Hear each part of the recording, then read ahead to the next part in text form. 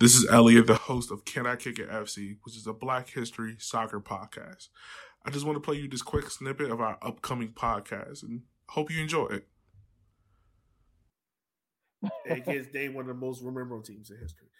It's not science, but it seems to be proven as fact at this point. So through this as well, he also helps the team get promoted. We all know how that 2014-2015 season went. They were bad, but they pulled the escape. They stayed up. Yeah. 2015-2016, he becomes only one of 4 players ever. So, if you like that snippet, make sure to go over on Twitter. It's CIKIFC. Follow us. You can find our podcast, Can I Kick It FC, on all podcast hosts. And make sure to share with a friend. We'll let you get back to the podcast now. Bye.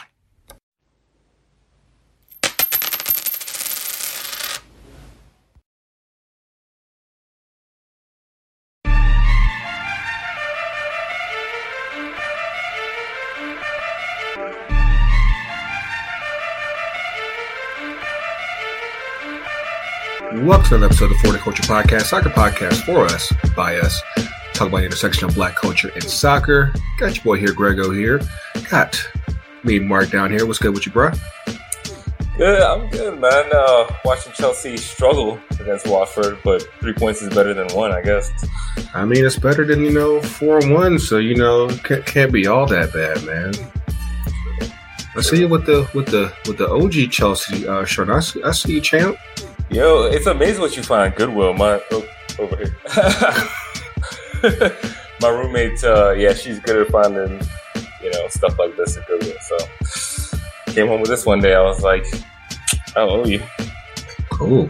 And of course, to my right over here, we got the big brother L, 2 Cents FC. What's good with you, bro? Yo, just trying to stay alive, man. Battling this cold right now. So, battling.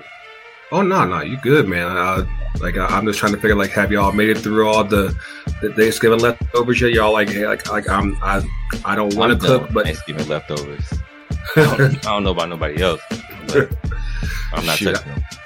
Shit, I didn't make it weekend. I was like, I'm hungry. I'll feel like cooking. Yeah, it's done. Done. Yeah, I think yesterday morning I had the last of my leftovers for breakfast. I wish I could have that. That could be my breakfast all the time. Yeah. I gotta give a shout to the homie Mayor Kane. Like every year, he does the fried turkey for his family, and of course he makes sure. So if I'm in town, I get me a couple of pieces and everything. It's always a good work. Man, shout out to Mayor Kane for that. But yeah, man, it's we back at it. Thanksgiving week has passed, and we get into the knee deep of the MLS playoffs, and it's just a whole lot going on in the streets and the culture, man. We're going to get into that too, man. Of course, thank you guys for checking us out. Different podcast apps: Apple Podcasts, Google Podcasts, Spotify, Audio Boom, Anchor. And of course, make sure you like and subscribe to the FTC YouTube, the YouTube channel, and also 2 Cents. And yeah,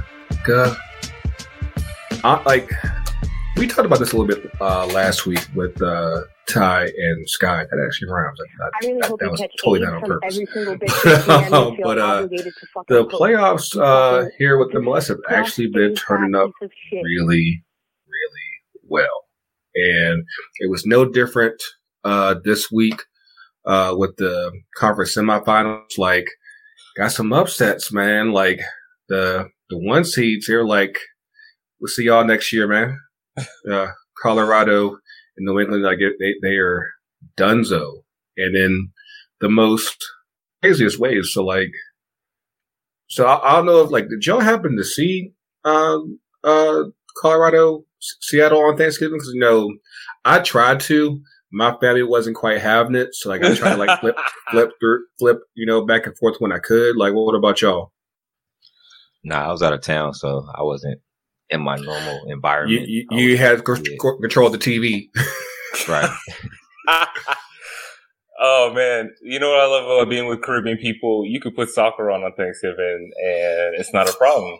I was with my sister and her friends, and for those of you who don't know, I'm from Trinidad, and so a bunch of trainees. It was like traditional football inside on the TV, but they had another TV outside, and I was like, you know what? I'm gonna make this TV mine, and they ended up watching it anyway. So there you go. I mean, it's of course it's a little disappointing because of course our boy Robert Frazier leading Colorado.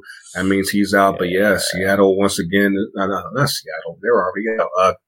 Portland is on the way to the conference finals with a last minute goal in the 90th minute. I mean, not only did you brave the cold in Colorado, team lost at the last minute.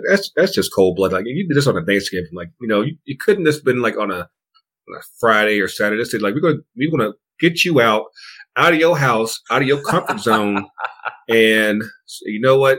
Your team lost. That's so lit though that they had a game on Thanksgiving. I actually didn't know that was supposed to happen.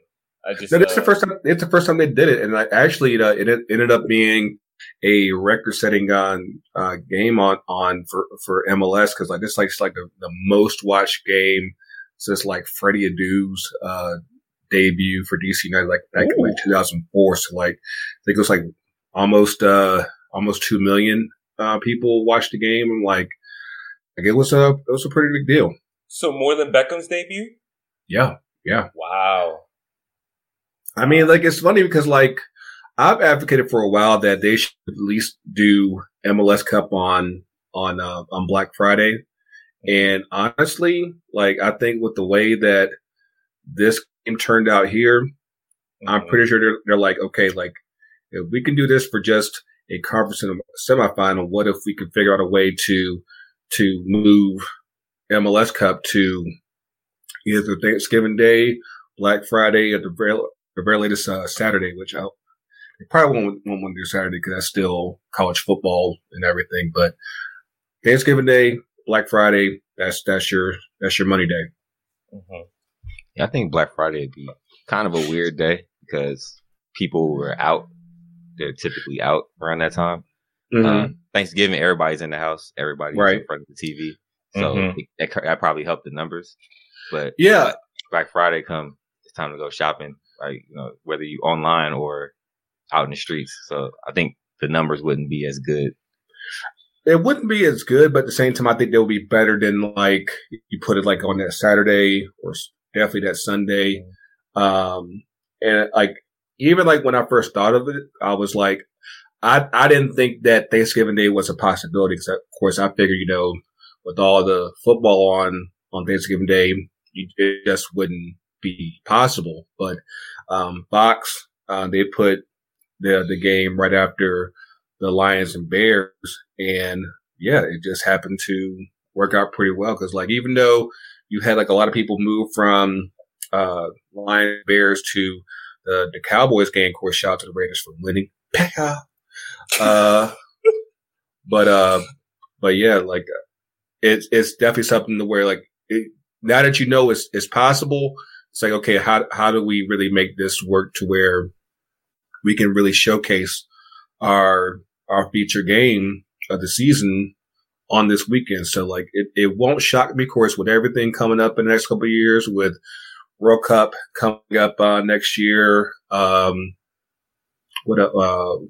just all the schedule flux.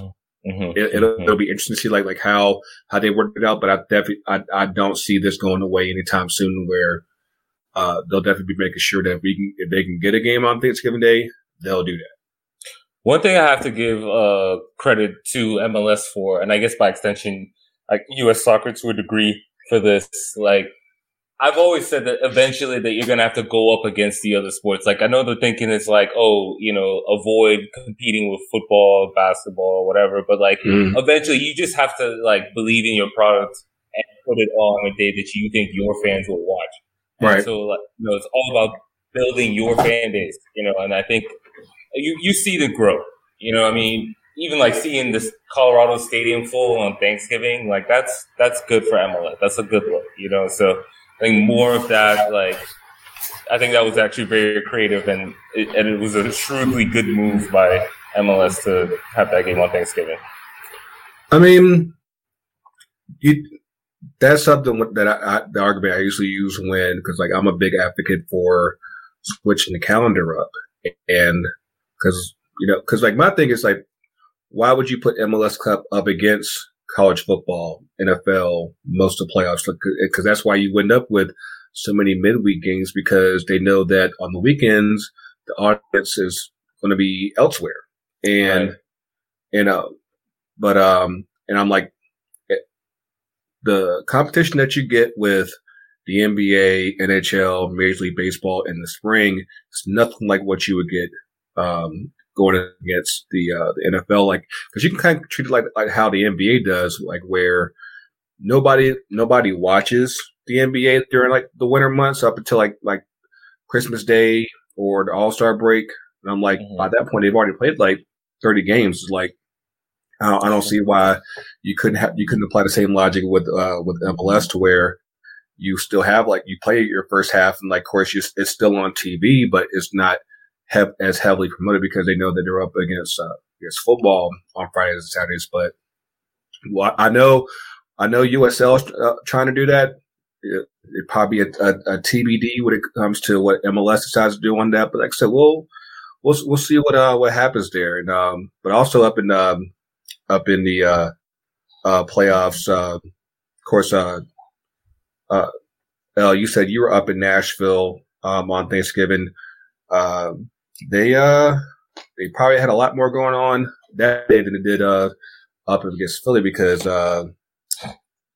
they at least got Philly to the PKs. But when they got the PKs, Nashville was like, "We're going back to Nashville because we ain't got nothing for it."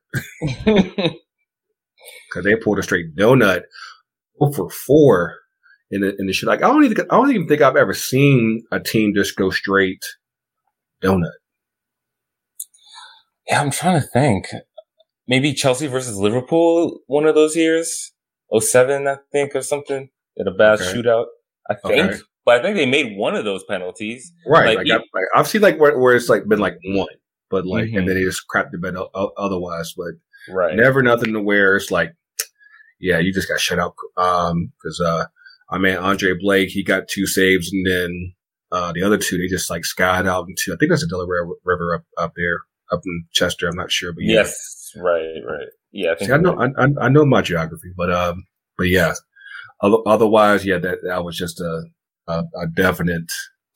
We'll see y'all next year. Yeah. Hey, shout out to Nashville for making it that far. But, certain situations, your team ain't built for them. So, it's a learning experience for them. They'll come back stronger. They're actually like surprisingly, I don't want to say surprisingly, but they've been a good team since they come in the league. Like they've been solid. They always play us well. Us meaning Atlanta United. Mm-hmm. So I feel like they're going to continue to kind of build on top of that. And so making it this far, I don't think they've ever made it this far in the playoffs. So it's building and stacking. So, salute to them. I mean, of course, when we went up to Louisville, we actually passed by the where the new Nashville Stadium is going to be. I think it's like over there by where the fairgrounds is in Nashville. And I mean, it looks like it's going to be pretty dope. So like, of course, we're trying to make sure that we're out there. I think it's like next May when the stadium opens up, and like I'm looking forward to seeing like what this next step in the progression of Nashville and soccer becomes. Because yeah, it's like for those of y'all that don't really know, like just like this, just how they kind of got up to here, like just going like from UPSL up to USL and then up to MLS, like it was relatively quick, but at the same time, it's like, yeah, like it's been pretty dope to see, like, just coming from the ground up to where they are now. But I think like the only, I don't even say it's, I guess anytime you have Real Salt Lake go deep into the playoffs, I think it's just a Cinderella run by default. because like nobody ever really thinks about, RSL, they're not the team from like 10 years ago with Jason Christ and Kyle Beckerman and everything. It's like, you just don't think about that kind of stuff. And then, but here they are, they stun Sporting KC on the road, and here they are in the conference spot to take on Portland. Stranger things have happened. Like, did y'all catch that game by chance? I did catch that one. Of all the playoff games, I caught that one. And I'm lightweight rooting for him. Like, RSL has ran through these playoffs with their hands in their nuts. Or their nuts in their hands.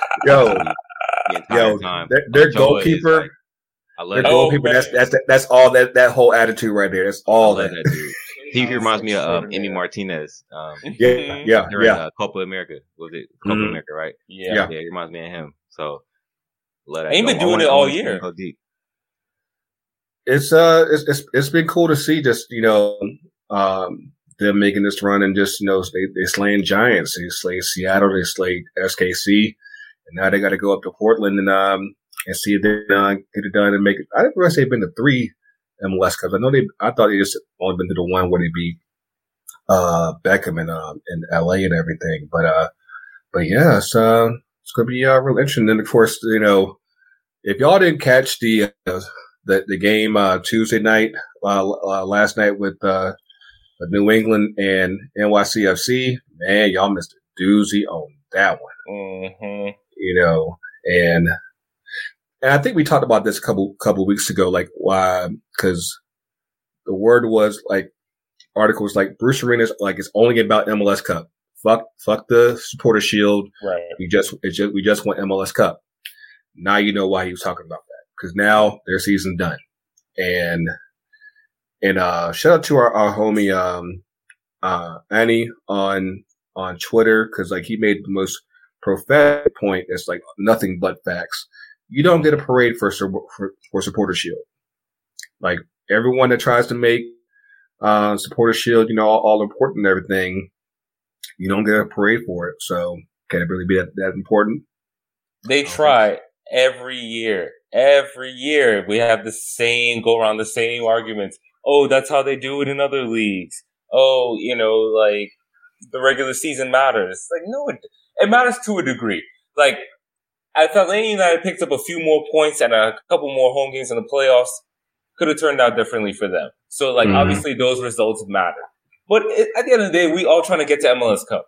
Let's be real about it. You know what I mean? And you can't have, like, this horribly unbalanced schedule where you don't even play half the teams in the league anymore. So, like, that's not a fair criteria. Like, sorry. So, just MLS Cup playoffs is great. That's what makes the league unique. Like, just embrace it. Just go with it. Yeah, like Mark said, this ain't other leagues, and it never will be. So stop trying to make that comparison. Yeah. They're not changing it. So just. I mean, as much as you could change it. I mean, I don't see a space like where you get rid of playoffs and like you can modify it, but it's not going away. And I think that as long as that's a thing to where you're basically like you're in the flow of the season and it progresses to a championship final, that's always what's going to be about in this country, because they have it in all the leagues. That's probably the one American thing that we've taken that I think in a lot of ways works. I mean, like because at the most you fix it and there's fewer teams that way. Those fights for playoff spots get even more aggressive. But other than that, once you're in there, it's like, how can you beat us? And I said this last week. I did not think the one round one-off playoff knockouts would work, and it's worked, and it's worked so good because you've had these dramatic moments like you see New England get knocked out after having a record-setting year and off of PKs, and that's despite going down twice in in the game because they went down early, really early in the first half, tied it up within 10 minutes, and then went all the way to extra time. New York scores again. New York loses a man. New England ties it up, and then still with all that, the beautiful agony of shootout. It just happens that way. Mm-hmm. Mm-hmm. Hey, I'm always rooting for the chaos. Like I want to see different teams. You know what I'm saying? I don't want to always see a Pacific Northwest team from the West. And you know what the funny thing about that is, like Atlanta or somebody in the East. Like I want to see different teams. The funny thing about that is, like, aside from, I think it was like 1 year, I can't even think of who that was.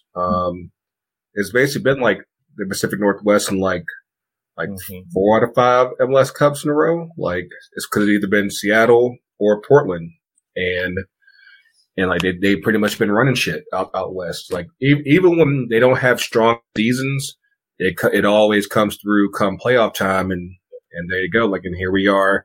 Even with Seattle going out early, you still have Portland a game away from MLS Cup, and it's going to make for a very interesting Final Four. Like, so we are down to conference finals this weekend. We got Portland and RSL out in the West. We got Philly and NYCFC out in the East. For those of y'all that don't know, and something that, of course, this just caused so much hilarity on the socials last night, it was announced that if NYCFC wins the East and makes it to MLS Cup, that means MLS Cup will be in Yankee Stadium. Now, of course, you heard us bitching about Yankee Stadium on last week's show. So the fact that right over there to Harrison and play in a proper stadium, proper football stadium, they're not playing at Yankee Stadium. That's what they said. I'm just like, of course, I'm like you. I'm like, you would really, because like, and I made this point on the socials last night. I'm like, a smart person would just say, hey, it should be on a proper pitch. Go to Harrison and have the final there. But you have these MLS execs who think that, yeah, we could have a final in Yankee Stadium, that, and the house that Babe Ruth and Derek Jeter built, and like it's not even the real. God, right. Just adding to the absurdity of it all. Right. Exactly. I agree with y'all, right? And like, so yes, to us, the rational thing is you wouldn't have a soccer league's final on a baseball pitch. But the fact is that we've been having games on this baseball pitch for way longer than, it should have never happened, right? And then it's like every 2 years they're like, oh, we're going to get a new stadium. We have this thing locked in. And then it never comes through. And then it's another year in Yankee Stadium. We're splitting it with New Jersey in the middle. Yeah, with Red Bulls in the middle of Jersey. Like, come on, man. So, it sounds logical to us or illogical, but I just feel like, especially, like you said, those MLS execs, those people based in New York, that's what's driving this. That's what's driving this obsession to have a team in New York, even though they're on an effing baseball field. It just infuriates me. It's my single biggest pet peeve about MLS. Is that tied with Inter Miami's just general mess? I just hate these vanity projects. And so yeah, I can see people like talking it up as a good thing, but I think anybody, like people like us, or really anybody outside of the U.S. would be like, that's embarrassing. Yeah, it's crazy to kind of see this kind of like unfold. And mind you, like I said, we talked about this last week, just like how close they were with getting a deal done, and they broke down like over parking decks. And it's like the stuff that, from the outside looking in, it's like it's just so trivial. But of course, that building in New York is just hard as shit. And politics is a bitch in New York.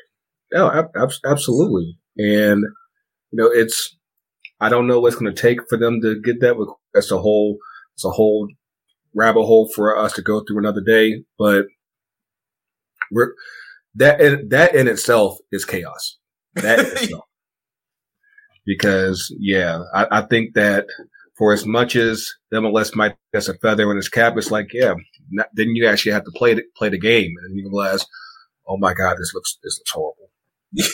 I think if that ends up happening, that'll be a catalyst for neutral site MLS Cups. You know what? You're right. You're definitely right, and that's something that, like at least like the last 5 years, like even like with the year that we went to the MLS Cup, I think that the league is in a space now to where I think that if nothing else, I think they can have a neutral site final and people show up. Like if you say, okay, we're going to have like every 3 years, we're going to have finals in Vegas, Miami, and LA. People will show up and they'll make that shit like a real spectacle to see. You got to put Atlanta in there because of capacity. Yeah. Even like if we have another final like we did the other year, I don't know about that because that thing was horrible. but I definitely feel you on that because I'm like definitely just given the popularity here, definitely would be too big to miss out on. But so like how are we looking on picks? Like so like I said, how are we looking out west? I'm gonna go RSL. Okay.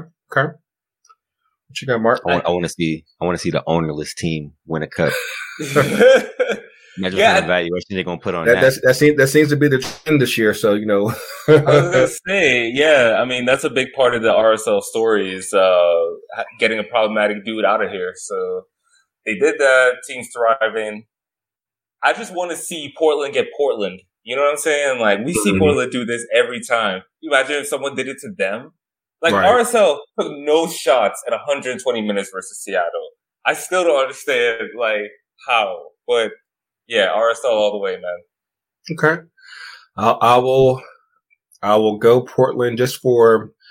I can't have a Yankee Stadium MLS Cup final. I'm like, and right now Portland has the high card on hosting. If they win, they host. So, and then just a general visual of Portland hosting an MLS Cup would actually probably be really, really dope. So I sorry to the Philly people who are like, what about us? But I'm like, I need an MLS Cup in a proper stadium and in a dope ass atmosphere.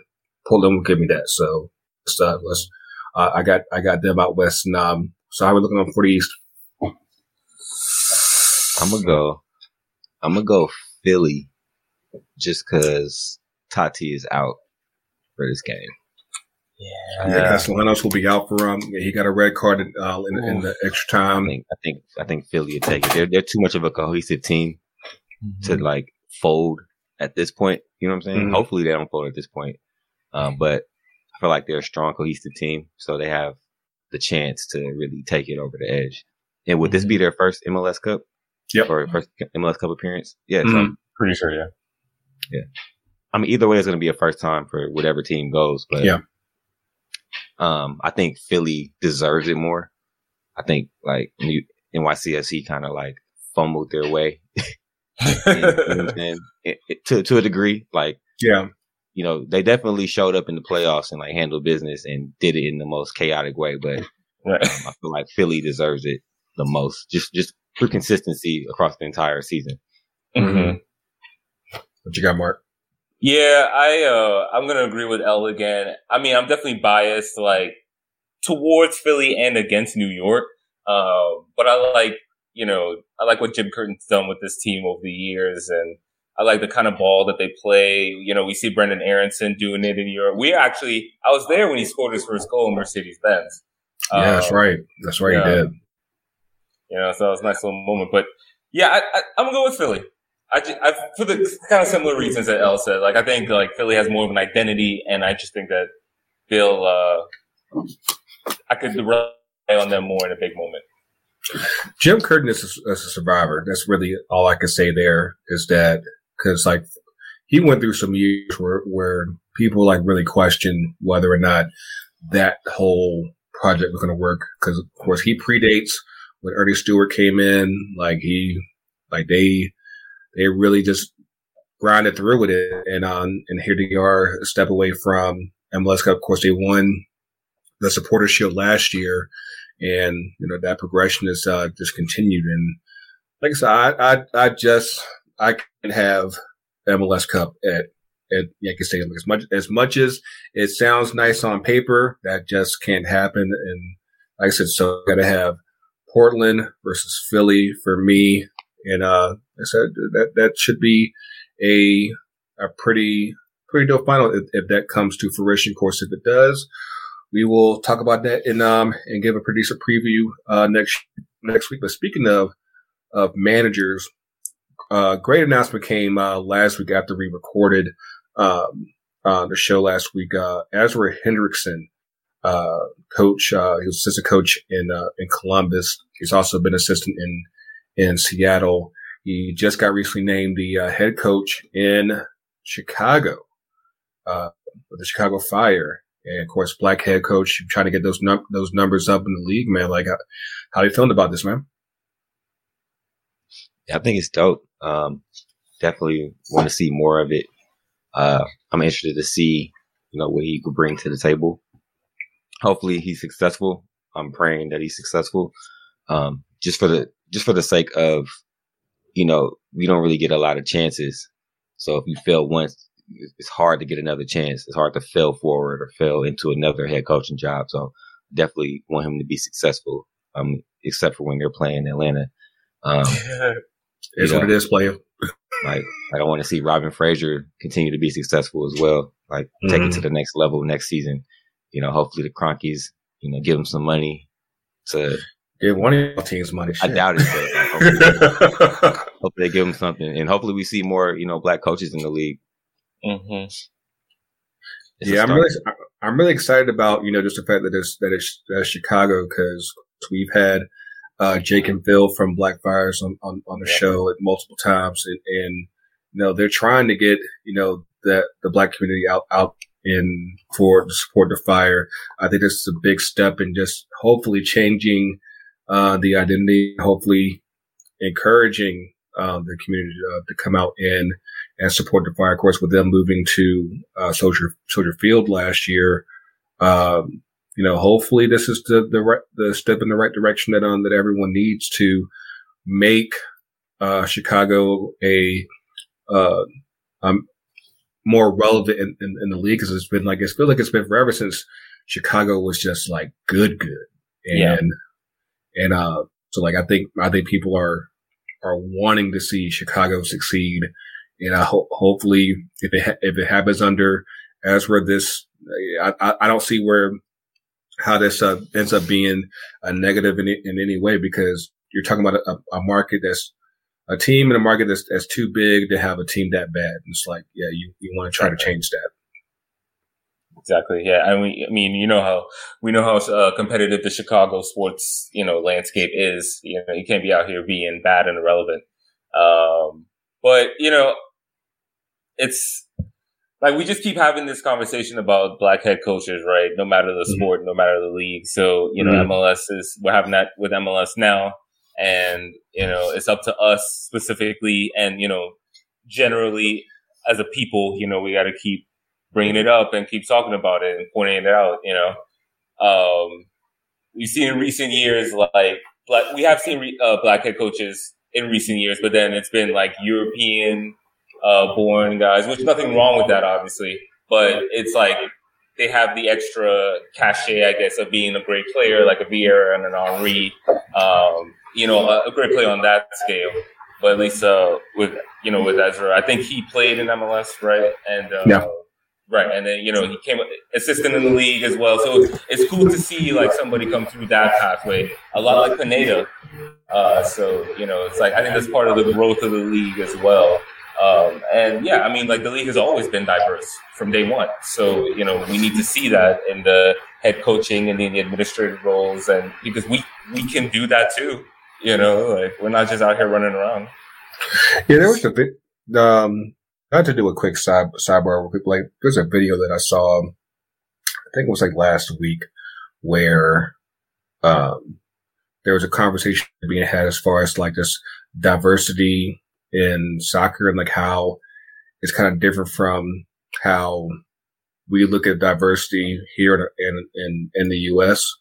Because like in Europe, diversity is more broken down by ethnicity. So like, say if you're in England and you have a guy from France, racist, whatever, a guy from Belgium, racist, whatever, a guy from Italy, racist, whatever, a guy from Spain, racist, whatever. Like, technically, that's diverse. Whereas here, you're looking at it more from a race point of view. Is he black? Is he white? Like, you're not even worried about, like, okay, like, where's he from? You're just like, okay, what color is he?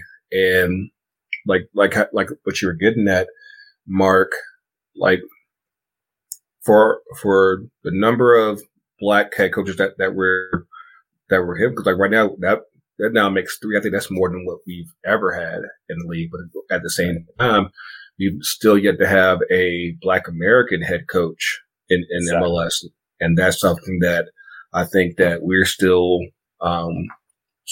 to work on, because we definitely want to make sure that, you know, that what we're developing here is shown and have that opportunity to prove itself as well.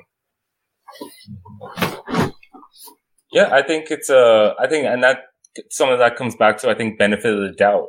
You know what I mean? Like, I think that they're like Black Americans who are just not getting the benefit of the doubt.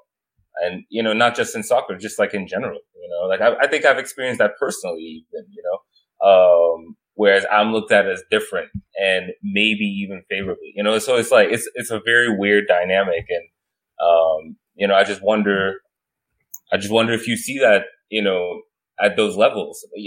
So at the end of the day, like, can we really trust the people doing the hiring, the owners, the people who run USSF and so on, you know? I don't know. It doesn't make me feel quite comfortable. What'd you think of?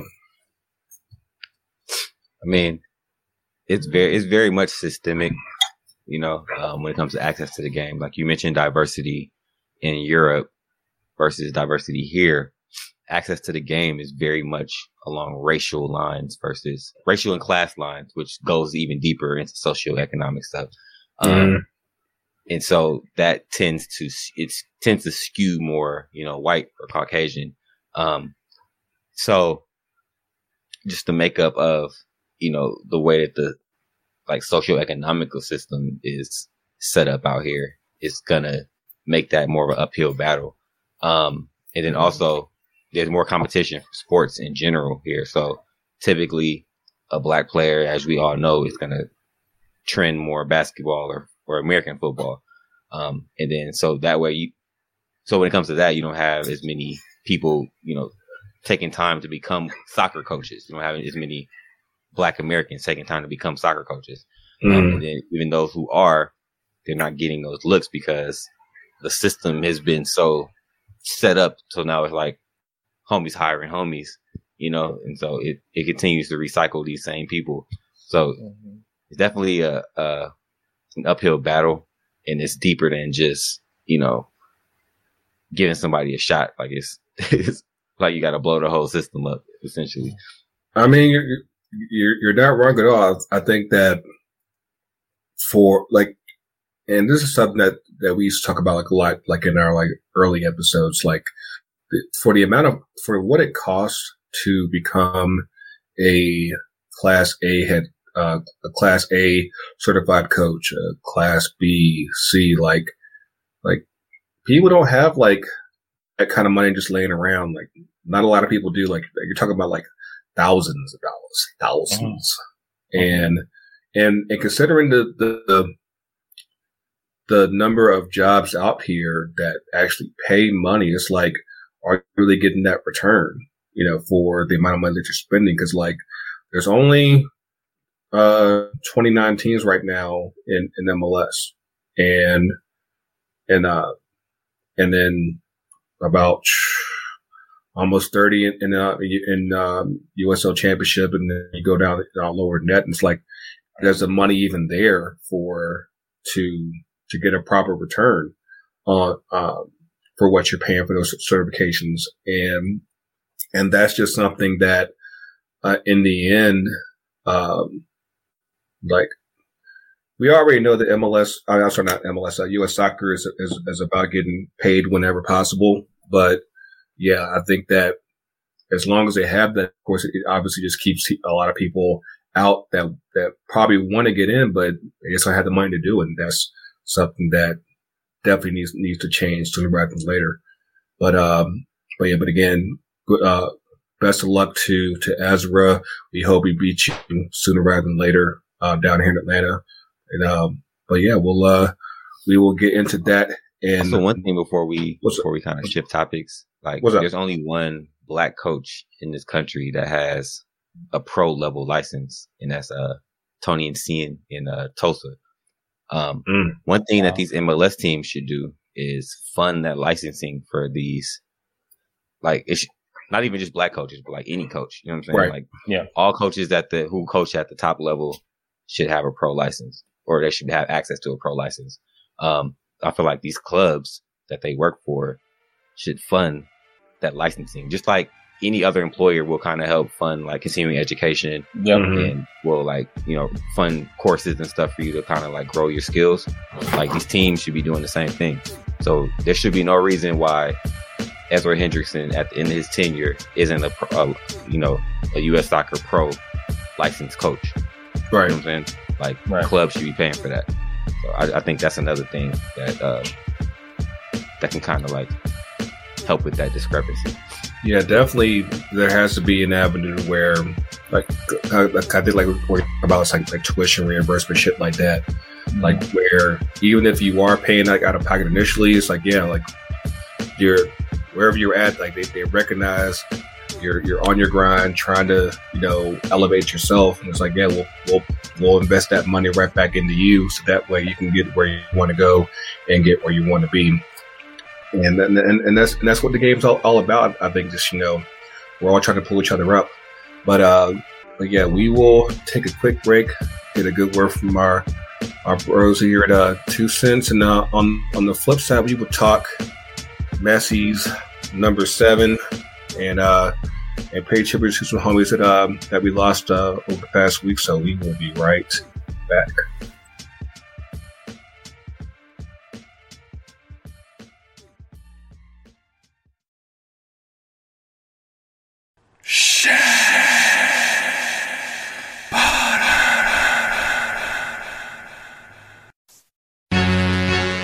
Hello, and welcome to episode 29 of Shea Butter FC Podcast, the podcast for, by, and about Black women in soccer, featuring your hosts, Sky and Silves. This week, we will cover the 2 friendlies between the United States women's national team and the Australia women's national team in Australia. Next, we will give you our Shea Butter FC end of year superlatives. And we will begin our Pimp Yo Squad segment, and we will start our focus on the Houston Dash. And lastly, we will bring you our hits and riffs and rants and raves of the week. As always, please rate, like, and subscribe to our podcast on your favorite platform. And don't forget to follow us at SVFC_podcast on both Twitter and Instagram. Until next week, enjoy the NWSL chaos, and we'll see you when we see you.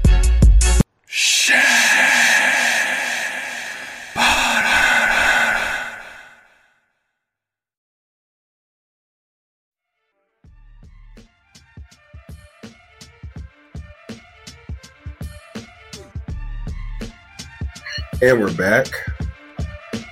Did y'all do any Black Friday shopping? I did Black Friday selling. Yeah, we did. Speaking of which, the sales are still active, so hit up 2 Cents Sports Shop. Shameless plug. But it's all right. Speaking of shopping, yeah, I got myself a 2 Cents sweatpants. I got myself a couple Legends hoodies from for the culture. So yeah, I will be repping the brand. It's soon come. I actually did do some shopping. I got a couple for the Cultures t-shirts as well. Yeah, I'm looking forward to the HBCU soccer shirt that I got in the mail as we speak. And matter of fact, something that I was going to hold on this until today. I was like, you know what? Since we talk about shopping and everything, something that finally came in the mail after like ages and ages of waiting. Got me a Henny Derby sticker because I don't want to put Yale Blast. Like I've been trying to get one for like 5 years now, and like apparently every time we tried to send one, it kept getting lost in the mail. This one almost got lost in the mail too. But yeah, I finally got this one and putting this on the laptop before I get on the road tomorrow. And shit, since we're already talking about, I'll go ahead and plug the shop real quick because again, like shout out to everybody that's been buying merch from us. You know, whether it's from 2 Cents, whether it's from FTC. Of course, the Black Friday sale's already done. Cyber Monday's already done, but we're still keeping it going for the rest of this week at ftcutd.shopify.com. With the promo code 15culture, get 15% off. We got new merch. Like I said, you know, we got the new essential t-shirts on sale. We got this is something that honestly that's been close to my heart for quite a while that I've been waiting to drop is the FTC Cup 96 t-shirts based off the original MLS Cup logo from 1996. And so because it's being the 25th anniversary of that MLS Cup. And then also the new Legends Formiga Eterna hoodie. For those of y'all that don't know, Formiga is a Brazilian midfielder that's literally been playing almost as long as Marcus been alive. And she just recently played her last game for Brazil. Played 234 caps for Brazil. Played in every Women's Olympics. Played by all but the first Women's World Cup. You know, she is a real, authentic, and literal OG in this game. The Brazilian national team, they gave her a really dope send-off last week. And, you know, like, of course, from the feedback that we've been getting on the socials, apparently there's hardly any Formiga merchandise out there whatsoever. So, you know, whatever we can do to, you know, do our little part to give her flowers, we want to make sure that you do that. Like I said, throughout this week, we have this hoodie will be out for this week only for pre-order. So make sure you get this before Sunday. We still have something after that, but like this special design just this week.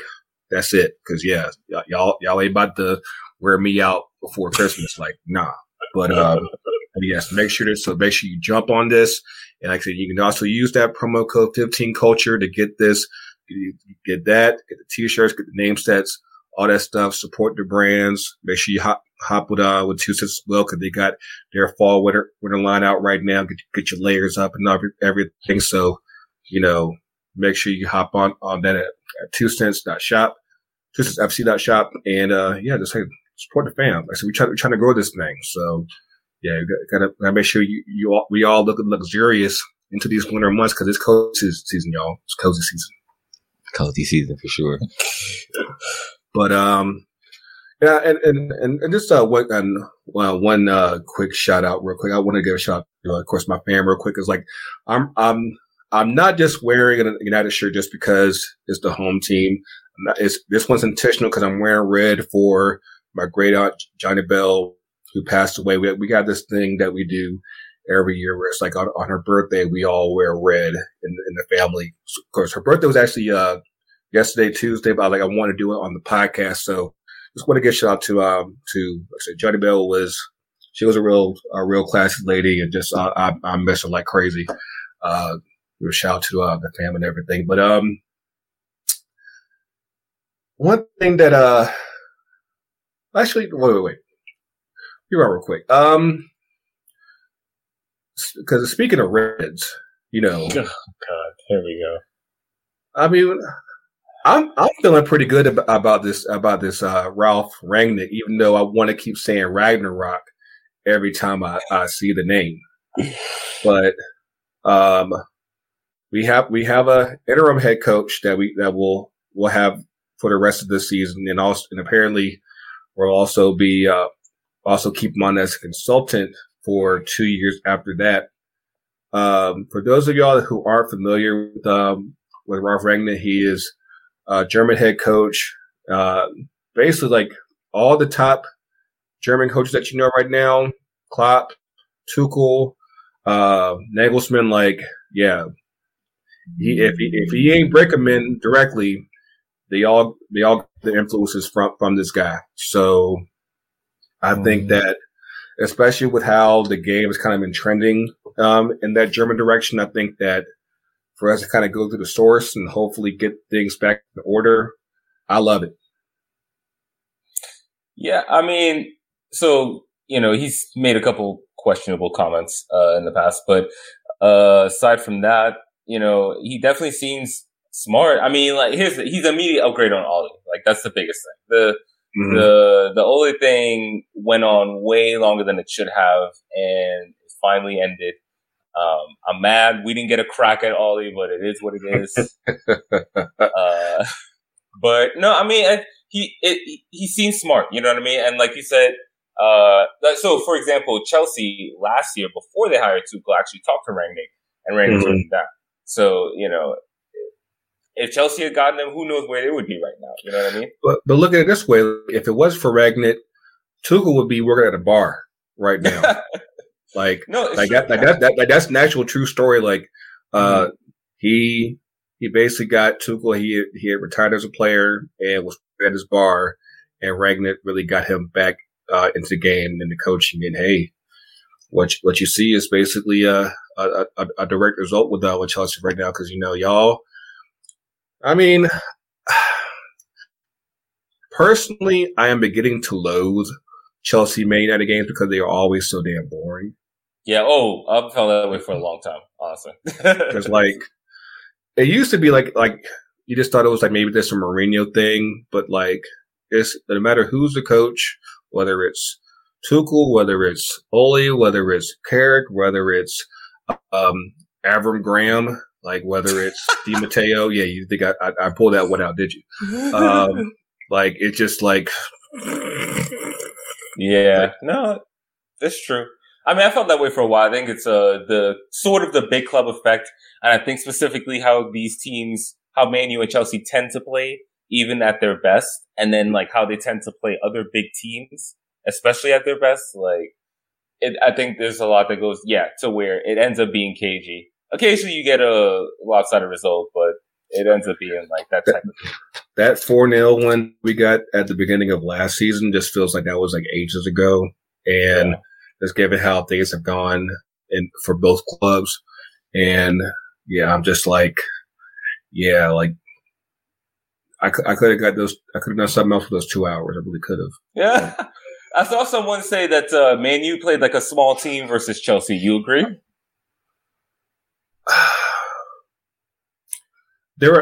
I think for a lot of those like top six games, what you end up having is like nobody wants to give up ground, and you end up with just a bunch of nothing. I think that the first big thing was Carrick benching Ronaldo, and I think that for the most part, it's not like it hurt. All things considered. And then also we got something out of Sancho. Like I said, he seems to be finally starting to pick things up. So, hopefully with, do we got y'all tomorrow, L? Or is it this weekend? It's tomorrow. I think it's tomorrow. Ah, damn. I don't know if they got that Ali residual on them. They're not fully ingrained in the new system yet. Oh man. I mean, because they haven't said yet whether or not he'll have his work visa in time yet to coach tomorrow. I don't know if he's already been doing training yet or not, but yeah, like I said, if of course y'all are looking like I said, a couple of weeks ago, they weren't that hot. Now you're like, y'all might have a little something. Yeah, I mean, we're a work in progress. We getting it together. See, L just keep it cool at all times. Like, I got to. Like, I can't get too high or too low. So, like, it's not good for my mental health. I even kill when it comes to Arsenal. You know, I understand where Ella's coming from, and I've never been high on Arteta, but I think you look at the business that they did in the summer. There's a theme to it, right? Younger players, and aside from Odegaard, they're mainly focused on the defense. Even, okay, the Ramsdale move, like, I didn't understand it. A lot of people criticized it. He's coming and done well. He's had, like, the same of the season so far. Sure. Yeah, you know, so it's like, you know, as Chelsea has seen with Mendy, that goalkeeper makes a difference. So, I mean, Arsenal looking tough to beat right now, and that's a place to start considering, like, you know, they've just been kind of drifting the last few years. Like, you need something to build on, you know? I mean, like, you know, L's just, you know, proving himself to be a product because, you know, we talked about this back a few months ago when the Spurs was up top. You see where things are now. That's what it is. I mean, that wasn't hard to predict, though. But yeah, of course, the big news this week was for a record 7th time, Leo Messi has won the Ballon d'Or, and I just don't see how this like this has to be a absolute popularity contest. But I'm like, I don't know if it's just the fact that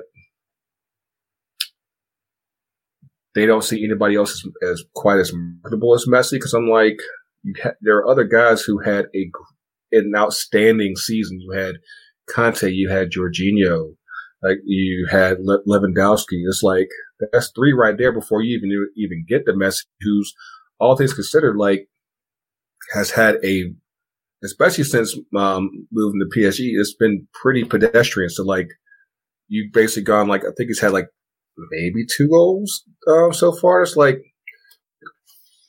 I look at this from like a LeBron standpoint because like people will say he's the best player in the NBA at least up until this year, but like he hasn't won an MVP since like 2013. But they'll keep saying like, yeah, best player this year, best player 2016, best player 2017, best player 2019, and it's like. And the problem there was that you kept comparing it to his old standards. And it's like, yeah, it's not quite what he was like in 2012, but it's like, it's still better than what everybody else is doing. And it's like, but they wouldn't give him the trophy. And it's like here, there's a definite drop off with Messi from like 5-6 years ago. And yet he's still winning Ballon d'Or. And the sad part about it was that you had a guy like Lewandowski who was putting up Messi-like numbers. Like he had over 50 goals on this year, won his league for Bayern up in the Bundesliga. And it's like that's apparently not enough because like I made the comparison on Twitter on Monday. 10 years ago, Messi had 91 goals, won La Liga, won Champions League, won Ballon d'Or. This year, he only had like 41 goals. Like I said, most of that was when he was with Barcelona. And like even like during the Copa America, you know, the main offensive weapon was Di Maria. You know, but of course, all the credit went to Messi because like he finally got an international trophy for Argentina. Right. And it's like if you're comparing it against his own standards, like how can you give it to him?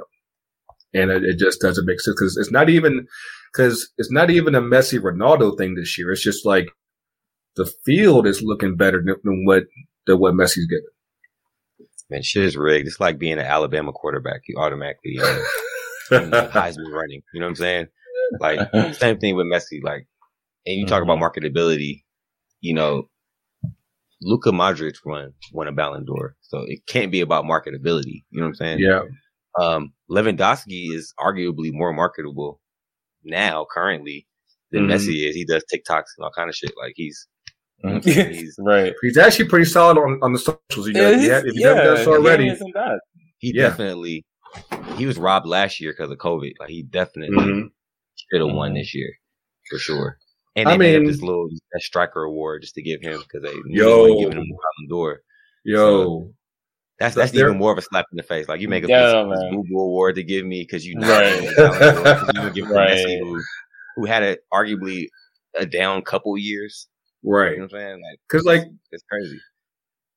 Of course, I've mentioned my gripes with the beautification of Leo Messi at times on this podcast because like he gets more credit than the guys who actually do the work because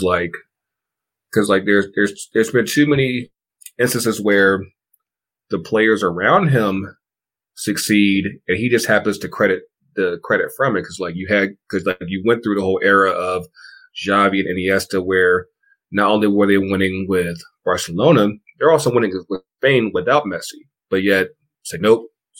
It's gotta be Messi.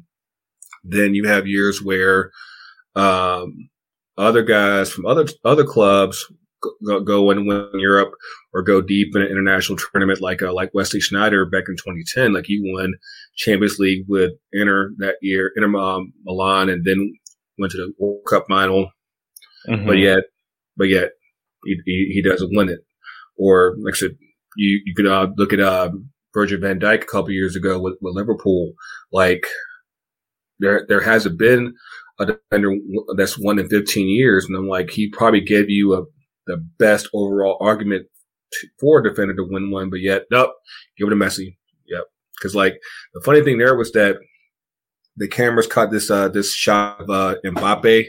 I guess after the announcement, he's like this bitch, like because I'm like. At this rate, you could like once Mbappe has officially taken over the world, they'll probably still be trying to get to Messi just because, and he'll be like retired. Like, you know, even though he's retired, we want to make sure he gets a proper send off and gets a goodbye Ballon d'Or. Like it'd be some dumb shit like that. Yeah, yes. I don't know, man. The Messi Ballon d'Or thing boggles me. I mean, like, it just makes me not want to take it seriously. You know what I mean? And I mean, like, all these awards in general, cause like, okay, Striker of the Year might be a Google award, but I'm salty that Mendy did not get Goalkeeper of the Year, man. Like, yes. He's been the best keeper overall in Europe this year. I mean, and it's like, and I do think he suffers from the perception that black keepers are not good with their feet. Like, I feel like that's the thing. I don't know if that's just me. I don't care if he's this. Like, he's winning games. He's making saves. I'm like, what do you like? What more do you want? His distribution is good, though, is what I'm saying. It's like, he is, like, really the complete thing. You know what I mean? Maybe kept us a little bit better at penalties, but, like, the way Chelsea plays, right? They don't create a lot of chances. So, you know, a lot of the games are close, you know, for most of the game. And, like, Mendy's making saves that Kepa wasn't. You know what I mean? So, like, when Chelsea would go down, like, 1-0 or, like, have a game tied or they were dominating, like, Mendy's making sure those shots don't go in. And, like, the whole defense is good, but it's really built around Mendy's abilities. And so, like, for him to not be, I don't know, that one bothered me for sure. Yeah, I think that, of course, I used to have the inside joke on Twitter, like anytime that Kepa was starting last season and he would give up a goal, but like, Mendy would have got that. Like, cause he's been that dude. And it's like, I get it with Donnarumma winning the Euros for Italy, but I'm like, he's hardly even playing right now for PSG. So it's like, you know, and here you have a guy that's playing weekly, going lights out. And if me as a United fan can admit that Mendy's probably no less than the number 2 keeper in the world, and I wouldn't put Donnarumma ahead of him. Like, I just wouldn't. And he's just been lights out. He's been probably, aside from Conte, probably one of the biggest purchases that Chelsea's made in the past couple of years. It's like he's had that big of an impact, and for them to not recognize it, that's a bit of bullshit. Yeah, man. Also, like, I don't know about these PSG players getting recognized for European for not even doing nothing. It's like, y'all aren't playing anybody. You know what I mean? Like, not on a weekly basis. You know what I'm saying? Right. That's part of the challenge. It's like the weekly, in and out. But that's the thing. Like, even when they do play, I said Messi is hardly doing it. Like, of course, granted, this past week he had 3 assists and everything. But I'm like, that we're not looking for him to be that assist guy like that, even though he does that well. I'm like, you're there also to score goals, and he hasn't been doing that really at all since he's made the move, and yet you're just going to bypass all that and say, you know what he did this summer was enough, even though he didn't really do that much like that. Just his presence was enough for him to get this award. Like, yeah, you gotta miss him with all that, because like, this year wasn't it? Just like 2019 wasn't it? Just like 2010 wasn't it? Like if they really kept it a buck like that, Messi wouldn't have 7. Like I said, I'd probably say like at best 5, more than likely 4. Mm-hmm. I mean, there's obvious bias. Aren't these awards like put on by the French Federation or something like that? So. Yes, France Magazine. France Football. But there you go. But I'm like, it's not even French. I'm like what does this all mean when it's like there are better players who have put in more work. Salah, like that. It's all been there. Like it's like the Forbes 30 under 30. Like you have to be. Those are all PR campaigns. Like you know what I'm saying. Like people aren't like necessarily nominated to a degree for that stuff. It's all PR. So if you got the right PR, you can get the right award. It's not necessarily merit based all the time. Especially when it comes to this type of stuff. It's just like buy a magazine. Right. It's a PR moment. I mean, at the very least they got it away from FIFA, because FIFA was really just blatant with it. But yeah, like at this point, yeah, I just don't see argument for that to where he would have won it. It's just madness. But yeah, before we get up and to it tonight, I just wanted to. I saw this crazy scoreline yesterday that I really could not believe when I saw it. The England women beating Latvia 20-0. For y'all math majors out there, that's like a goal every 4.5 minutes. I don't know. I don't know if the Latvia women are full-time professional players. No, I ain't gonna judge them for whatever they do. I can tell you this: soccer might not be for you. Because yeah, you're giving up that many goals. I'm just gonna just assume that they just pulled you off the street and say, "Hey, we just need you real quick. All of our women are in quarantine, so we just need somebody. Like, are you down?" And that's what happened. Because yeah, 20-0. That's a lot. That's a lot. But just to kind of bring things down just a small bit before we go up to the down course, we lost 2. We had 2 major losses out this past week. First one being right after we recorded last week was Young Dolph, rapper out of Memphis, got shot. I think in a candy restaurant. store, right? Yeah. It was a cookie shop. Yeah. And, I'm usually I'm more of an old school Memphis rap, 3 6 and all that. So like I really wasn't up on Young Dolph like that, but I felt this more just as a grown man, because I'm like, it's not like, of course, you think Young Dolph, you're thinking like somebody that might be like 21, 22. I'm like, this dude's 36, married, got kids, like he's a grown man, and I'm like, you don't know like how the streets might catch up with you and everything, but it's like, it's just really unfortunate for a guy like him that seemed to be, from what I saw, trying to do his best to get his music up, do right for his family, and the streets came and got him. Like, that's just is absolutely wild. I don't know if y'all did y'all listen to more Young Dolph like that? I mean, not really, but just the fact that like he's the year younger than me. You know what I'm saying? Like, I couldn't imagine like going out like that. Feel me? So condolences to his family. One thing that I was happy to hear though, is that unlike, most rappers out there, like he, in some way, shape or form, set his family up for, generational wealth. Like he would buy his kids a foreclosure every year for their birthday. You know what I'm saying? Like he owned over 100 properties. He was an entrepreneur as well. So like he had other residual income streams coming in. So hopefully his family can still eat off of that stuff even when he's gone. They're not relying on his music to survive. So that's one, I guess, silver lining to this tragic event. But still, like he's doing grown man shit. Like he's trying to just put down for his family and but these kids don't got a daddy no more. You know what I'm saying? Right. So, yeah. But that's the roughest part. Yeah, man.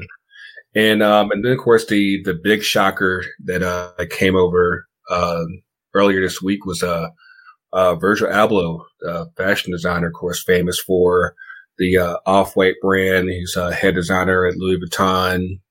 Like, of course, we've kind of seen his growth, almost from day one. Like, just with how he made Off-White into a major movement, or associated with Kanye, and then taking that to a whole new level with Louis Vuitton. He almost caused a resurgence, populated with the Jordan 1s, and especially after it just happened to coincide with Chadwick Boseman's birthday over the weekend.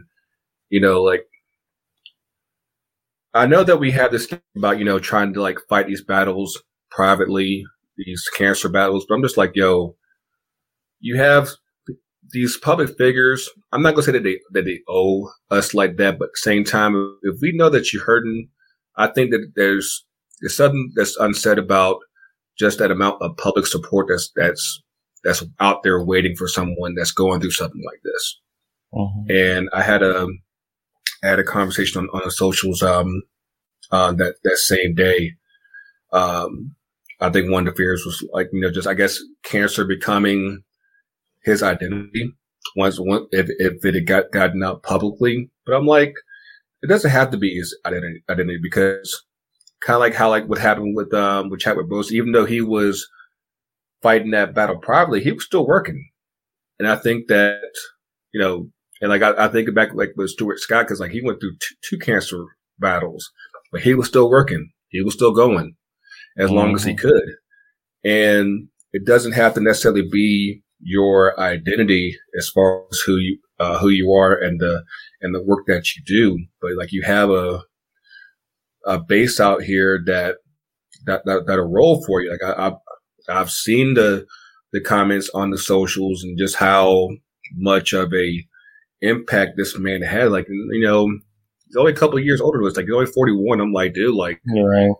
Like this just, it hits in a way, especially as we get up there closer to that age, and you're just like, man, like that. 41 is not old. It's not. It's just not. Yeah. I mean, that's a tricky one because, I'm a private person as well. So like, I probably wouldn't be broadcasting that. As long as the people who are close to him knew, you know what I'm saying? I think that's all that matters. Like, it's not, they don't owe that to the public. Right. To like disclose that kind of stuff. As long as, his close family and friends knew about it and, it didn't come, I don't know the right way to say it. It didn't come as a shock to them. Right. Then I feel like I'm okay with it, but definitely, RIP Virgil. I never owned any of his clothes, but definitely picked up his, coffee table book when he had the exhibit at the High. Oh, nice. Yeah. Like, I admire his hustle in the way he kind of finessed the fashion game. And, as an architect, classically trained architect, coming in and, applying those, those characteristics to the fashion game and being able to make it to the top. Definitely an admirable feat. You got anything else, Mark? No, I mean, not really anything to add to what you guys have said. I mean, it's just one of those things that just shocks you. You know what I mean? It's just so out of the blue. And I don't like saying this necessarily, but it's like, he looks so young. And it's like, you don't expect him to go, but that's just, that's how death works, unfortunately. It's just, yeah, it's just your time is your time. But it's just, it's so cool that he made such a big impact, like, in 40 years. You know what I mean? Like, I would love to make like half that impact by the time I'm 40, so, he lives life to the fullest. Well, don't worry. She got some time. We're gonna help you get there, man. So you just stay tuned on that. But yeah, man. Just we want to give our thoughts to Loved It to both Young Dolph and Virgil, and I know Louis Vuitton had a tribute show in Miami yesterday. Paying tribute to the legacy of Virgil Abloh, and just it's gone way too soon. Way too soon. I wanted to make sure that I got that in before we go up in 2 Up and 2 Down. Now I'm trying to, so we're getting into the holiday seasons. I want to hopefully get the vibes for 2 Up and 2 Down to be positive, full of light, full of love and all that good stuff. So me and Mark, let's lay it in there, right? 2 Up, 2 Down. All right, so I actually got 2 this time. Okay. So for my first up is gonna be NWSL off season craziness. My one that stood out to me, Sarah Gordon going to LA. Ooh. Yeah. That's a big shock. I don't know. She's from Chicago, so I'm like, damn. I'll just, we talked about this in recent weeks, like how the teams are good for just trading someone, all willy nilly, like in a retaliatory way. Yes, right. And anyone that's been following Sarah on social knows that she's pretty vocal on social issues, but she had never really voiced out the issues that was going on with the Red Stars that came out last week. And I'm just wondering if this is any type of response to that, because you got a hometown woman putting on for her team and probably one of the best players in the league, and all of a sudden she's going to LA, and of course I don't know if y'all saw the USL Championship final over the weekend. She worked on the sideline. I'm like, once she goes to LA, she ain't coming back, because trust me, that face is made for TV, made for. Yeah, that's the thing. Like, I agree, and I really hope that it wasn't, that she had a choice in it, that she wants to be in LA, but I don't know. I mean, LA seems good so far in terms of, what they're building and, the approach to the players themselves and so on. And Lord knows NWSL needs that change. So, I hope that Sarah has a better experience in LA along with Kristen, and, shout out to all our sisters, man. For down in the league, there's that Chicago situation, Rory Dames basically resigning right after the cup was over. That's crazy, and it's just such a fitting cap for what, we saw in NWSL this year. We gotta get these problematic people out of here, man. It's just not okay. For my second up, a FA Cup final, Arsenal versus Chelsea women on Sunday. Okay. Yeah. That's 2 of the best teams, the 2 best teams in England. That should Definitely be a lot of fun. Yeah. And then for my second down, I don't know if y'all noticed this, but I noticed this with Chelsea, and I think other Premier League clubs as well. They were tweeting support for LGBTQ plus community. Yeah, Laces Out campaign this week was this past weekend. Yeah, right. But they had to shut off the comments, and if you go into the quote tweets, it's a lot of negative reactions. So it's just it always shocks me seeing homophobia on that level, You know, it's just like, I feel like we're at least past that bit of it, but clearly we're not. You know, obviously that's my own bubble, but it's just like, it's jarring when you see that, you know, or when you see like a big account feeling like they have to shut off the comments because they know what's coming. Like, change comes with people kicking and screaming. So I'm not incredibly shocked, but you know, of course, when you see it in real time, you know, you just it can definitely kind of just blow your mind when you see how that all goes down. But yeah. So you want to flip the coin? Elle, you want to go? Or you want me to go? I can go. All right. So my first up, really only have one up this week. And that's our new merch collection. So it's been months in the making. Definitely try something different and new. Got a whole new like production process, everything. So leveling up the quality across the board. When it comes to like our garment selection, the production, how it's made, all that stuff. So, it's been not really a labor of love, but like it's been a fun process and looking forward to continuing to do, you know, more innovative things with our merch. So that's our first up, or it's our up. And then our down is, the first one is Free Ari Lennox. She was arrested in Amsterdam. I think it was today or yesterday. You know, she claims that she was racially profiled. And, you know, her reaction to that, I guess, caused some issue and she ended up arrested. Hopefully she's out by now. But, you know, Free Ari Lennox, the original Shea Butter baby. And then the second down is this damn cold. Like, I had the cold for a week. I think I'm at the tail end of it. You know, when you get real coffee and all that stuff, like it's almost done. So hopefully, you know, by next week I could be straight. But yeah, this damn cold is kicking my ass. So that's my second down.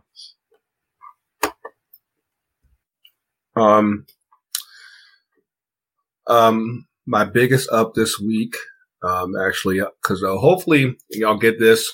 It'll be on time on Thursday. I'll be on the road to see my grandma. I haven't seen my grandma in over 2 years. Well before the summer 2019, before the pandemic. She's getting up there in age. She's like 81. So, you know, obviously I want to maximize the opportunities that I have with her while she's still here. You know, obviously the pandemic's hit us all in different ways. So like me and my cousins and my aunt, we're going up there just to kind of just clean up, her house because, you know, sitting at home in the pandemic at her age probably hasn't done her house a whole lot of good at all. So like we're going to just get as much as we can in and, you know, get her in a comfortable living space so she can get around like she wants to and everything. So, you know, it would be good to see her making that long ass drive to Eastern North Carolina because there's no quick ass way to get out there. Not looking forward to that part, but definitely looking forward to the angle. So looking forward to that tomorrow.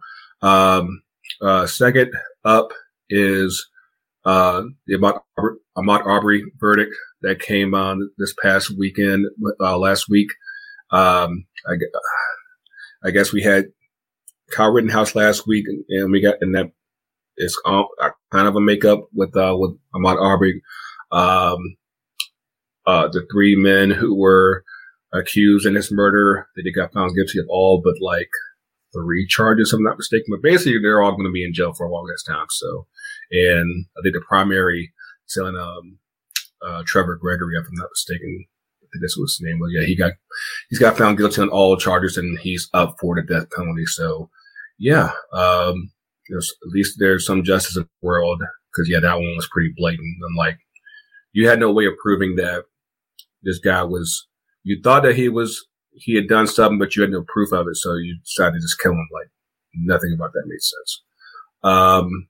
You know, and if of course, for all y'all following other sports, you know, college football is a mess right now. You know, we so many coaching changes that just came just like out of the blue. You had Laken Riley go to USC from Oklahoma. You had Brian Kelly go from Notre Dame to LSU. Of course, my guys, we finally got rid of Mullen and we hired Billy Napier out of Louisiana, who's been doing a lot of good work down there. So I am mildly encouraged as far as that goes. I'm just glad that we did not hire Lane Kiffin, because that would have absolutely drove me up the wall.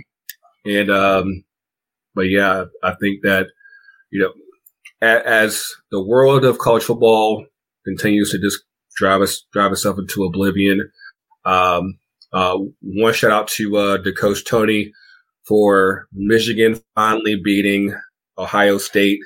It took them like 30 years to finally do it, but it finally happened. I was hoping to get them on, so I was going to give them confetti and all that stuff. But shout out to Coach Tony. Shout out to Michigan. I even changed the icon on the Twitter account to Michigan colors for the weekend. I was like, yeah, you deserve that. But yeah, I think that it's absolutely wild is how the justification that kind of comes in just making these leaps. I just know that I'm just glad that players can move freely like they want to, because I'm like, if coaches can do this, players should be able to as well. But yeah, like it's definitely been a crazy past few days in that regard. Like, I don't know if y'all even saw like the deal that Lincoln Riley got at USC. Like they bought his houses in Oklahoma for like $500,000 over the market rate. They gave him access to the private jet 24/7. Got a crib out in LA. I'm like, they about to set this dude up for life. And I'm like, secure your bag. I can't knock that. Mm-hmm. But of course, at the same time, it's like, yeah, you're leaving. Because like, especially like in Brian Kelly's case, there's actually a video out there right now from just last week where he's like, yeah, places where you think they're going to go, end up going elsewhere. Like he would just give you all the clues right there, that because he tried to make y'all think that he wasn't going to leave. He's like, nah, I'm out. Like y'all just don't know it yet. So yeah, it's fun times in college football. But yeah, I really don't have any downs, especially since the Suns are just out of control right now. 17 straight. I'm doing pretty good, man. So like, hopefully you guys are as well. Of course, we'll be back since '92, bro. I've been in this. I've never heard you mention the Suns before. So you haven't been listening to all the episodes then, because I got to. Oh, you see what I'm doing out here? Because mind you, I said. Because it just so happens that my cousin is the head coach of the Suns right now. So I'm like, yo, I can't miss right now with the Suns. Like, so you talk about 17 straight, handling the dubs. So I'm like, yo, like right now we're good right now. Like, I know y'all had y'all's thing for y'all starting hot, but you got to go ahead and take care of that last night. You got to handle that. But yeah, we'll see how this season goes. We'll see how this weekend goes with the conference finals. We'll be back next week. Preview an MLS Cup final. So hopefully it won't be in Yankee Stadium, but we'll see how that goes. But in the meantime, you can catch some social FTC, UTD, Facebook, Twitter, Instagram, FTC UTD Pod on TikTok, and make sure you follow 2 Cents FC at 2 Cents FC, and like I said, make sure you follow fam, Shea Butter, Unfiltered Rakaya. Can I Kick It? Like, so the whole fam, we in this. Hey, that Kaya, Shea Butter, Diaspora show, that better happen sooner rather than later. But yeah, man, enjoy yourself this weekend, y'all. Like I said, hopefully, so we're gonna have a good time this weekend and enjoy these games. But for Mark, for L, for Yogi, for Kaya, for Sky, for Sills, for Coach, Mayor, TK, for Chris, for Ty. I think I got everybody this time. We all in this. Coaches real. Coaches everywhere. We will see y'all soon. And forget Malik and CJ, loose change crew. And Amobi. We got you too. Amobi. We will see y'all soon. We out.